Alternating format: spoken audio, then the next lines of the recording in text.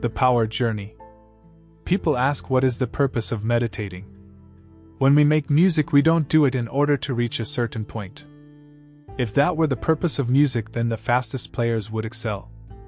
When we are dancing, we are not aiming to arrive at a particular place on the floor as in a journey.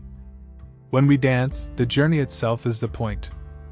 When we play music, the playing itself is the point. And exactly the same thing is true in meditation. Meditation is the discovery that the point of life is always arrived at in the immediate moment. Ask yourself, are you focused on your goals, or have you mastered enjoying the journey taking you there? You can only become a conscious creator of your reality if you act consciously instead of randomly.